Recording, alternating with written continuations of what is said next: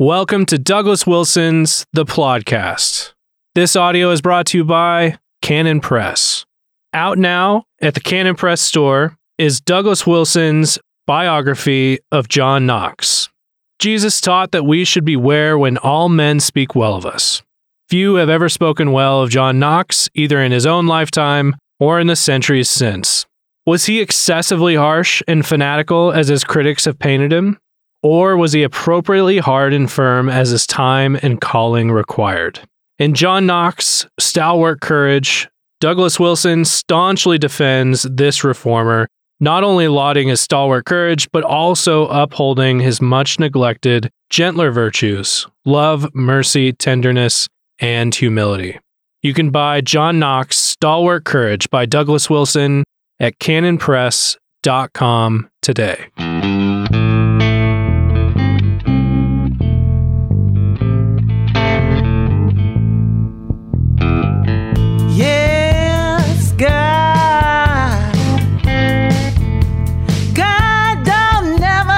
Welcome to the Plodcast. This is Plodcast episode I'm not sure because I forgot to write down the number of the next one.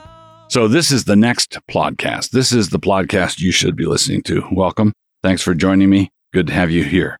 Also, this Plodcast is going to be a little briefer than normal, probably, for reasons that are largely not my fault. But, well, let's just say that some of it might be. So I want to begin by talking about the problem of high-tech agrarians. What do I mean by that? Well, I recently went through Richard Weaver's marvelous book, Ideas Have Consequences.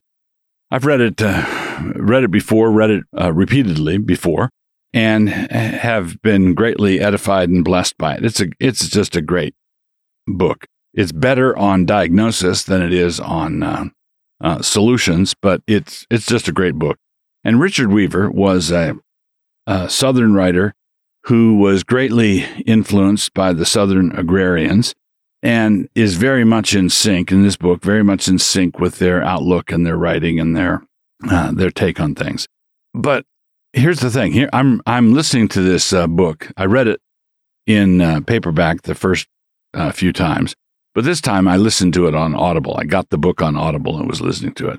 And I recently got a new truck. The old one having perished in a fire, as some of you may have seen.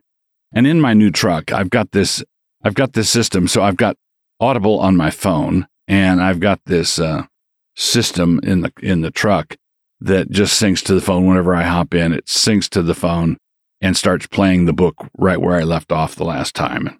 And so I'm riding around town, listening to Ideas Have Consequences, in great sympathy with what Richard Weaver is teaching me about the old time rhythms of life and the way that the modern world has distorted and twisted it. But I'm mindful of the fact that I'm listening to Richard Weaver instruct me over a great distance, over many years, through a Bluetooth device that is talking to me out of my truck's dashboard.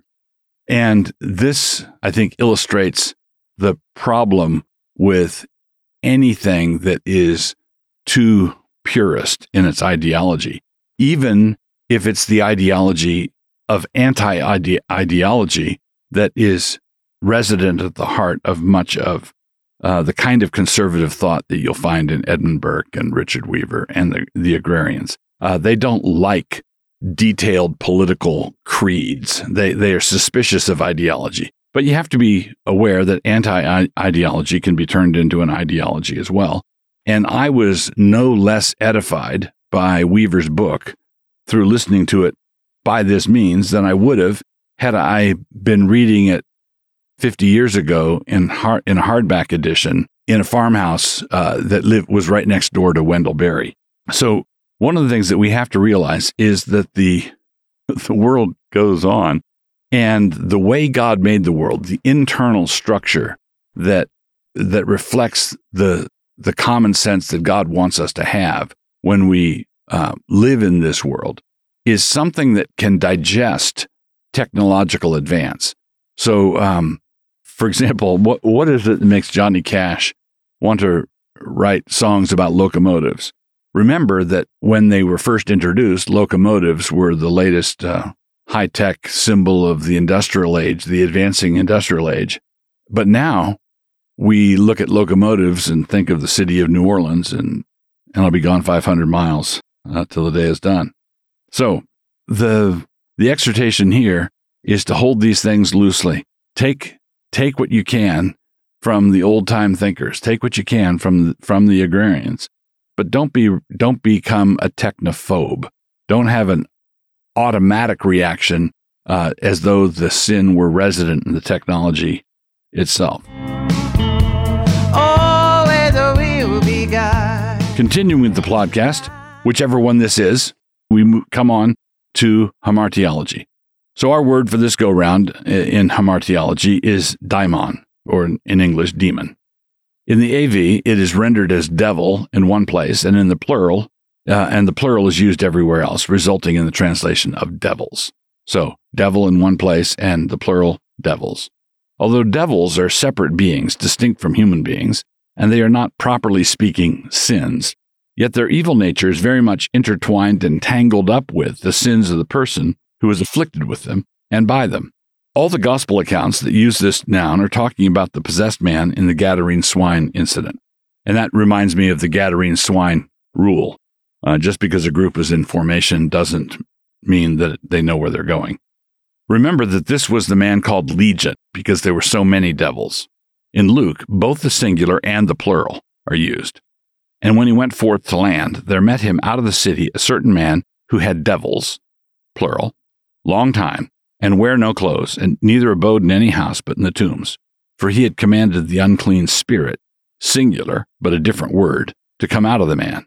For oftentimes it had caught him, and he was kept bound with chains and in fetters, and he brake the bands, and was driven of the devil, singular, same word, into the wilderness. That's in Luke 8:27 and 29. In Matthew's account, there are 2 demoniacs and multiple devils. So clearly, the point I was making earlier is that a daimon is not a separate sin, but the presence of a demon is all tangled up with the sins that the person himself is committing. In Matthew's account, there are 2 demoniacs and multiple devils, Matthew 8:31.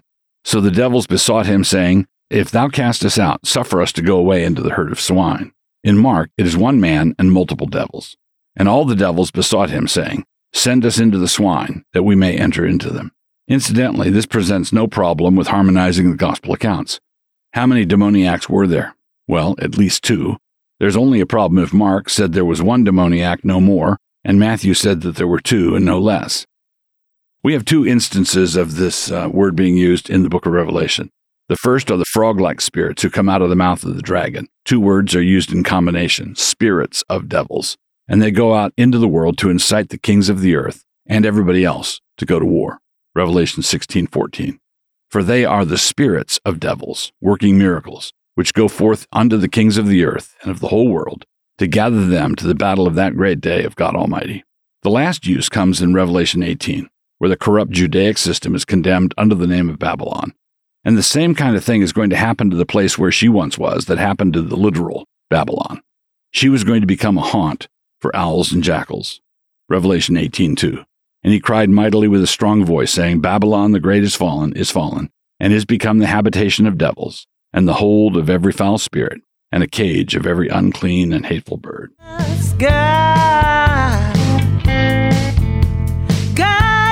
So my book review this time is an old book. It's, I don't think currently in print, but I looked on Amazon before I listed it here, and various used editions are available, and you can get a hold of it. The book is called Farmer Takes a Wife by a gent named Gould, and it is just a wonderful account of farm life in New England. Farm life in New England, probably back near the beginning of the 20th century, when a lot of the old ways were still being practiced. And I believe, if I remember correctly, this is a New England farmer who takes a wife who is from the city.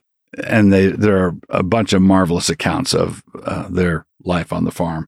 This is the kind of book that you will bring out after dinner and read selections from it to guests that come by or to family. Read that passage again. one of the best passages, the most striking passage, is an account where the farmer wakes up inexplicably in the middle of the night and goes down to the kitchen, and his wife joins him in the middle of the night in the kitchen. And without saying one word to each other, they both start making a pie. and they make an apple. I think it's an apple pie. They just start in working on a pie, and nobody says, let's make a pie. They just both know what they're doing. They both get up in the middle of the night. And the description of this pie making, middle of the night pie making, is just absolutely exquisite. It's just wonderful. Farmer Takes a Wife by Gould, Gould.